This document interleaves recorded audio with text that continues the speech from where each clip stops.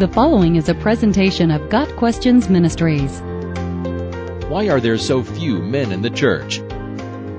On any given Sunday, all across the world, churches are likely to have more women in the pews than men. Some estimates place the so-called gender gap in America at 61% women versus 39% men.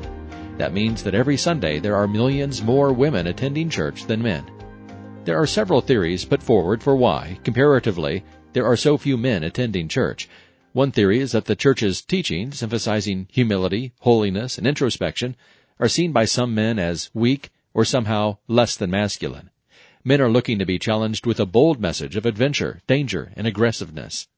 Finding the right activities to attract men is also a challenge for many churches. Some congregations make an extra effort to provide times of fellowship and bonding for men by adding hunting expeditions, fishing trips, sports, etc. to their schedules.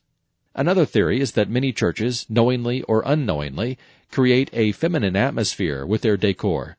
Floral arrangements, pastel colors, frilly curtains, and pictures of passive pastoral scenes make for a peaceful ambiance, but they tend to make men feel a disconnect.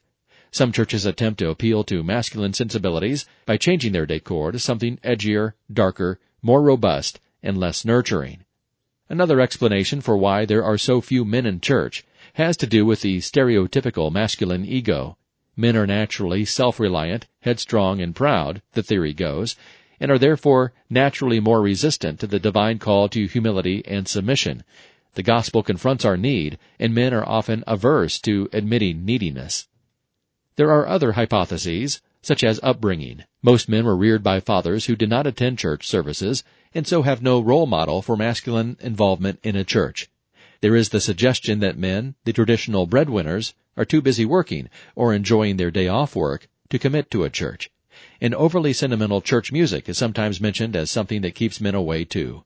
There might be a grain of truth in each of these theories, but none of them fully explain the gender gap in modern churches. No one rejects church simply because of frilly curtains or a sappy song. There is most likely a deeper problem. Truth be told, followers of Christ have always included a large percentage of women. Luke 8 verse 3 says that there were many women who supported Jesus and his disciples during their ministry. At Jesus' crucifixion, many women were there, watching from a distance.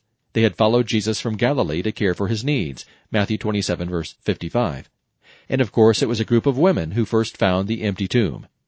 The message of Christ is universal. Following Christ includes adventure, risk, and purpose.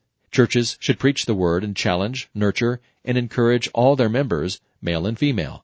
Any church that turns the gospel into a soft, congenial message, minimizes the cost of discipleship, or imputes weakness to Christ, does its people a disservice. Charles Spurgeon decried such a watered-down message in his day. There has got abroad a notion somehow that if you become a Christian, you must sink your manliness and turn milksop. Men avoid church for a variety of reasons, and church leaders should be aware of those possible reasons as they reach out to young men, husbands, and fathers. Men should be challenged to emulate the heroes of the faith, robust men such as Moses, Elijah, and Peter. The Christian life should be presented as the adventure it truly is, and we should pray that God would increase the number of men who recognize their God-given responsibilities and who are unafraid to commit their talents and service to a local church. Got Questions Ministries seeks to glorify the Lord Jesus Christ by providing biblical answers to today's questions. Online at GotQuestions.org.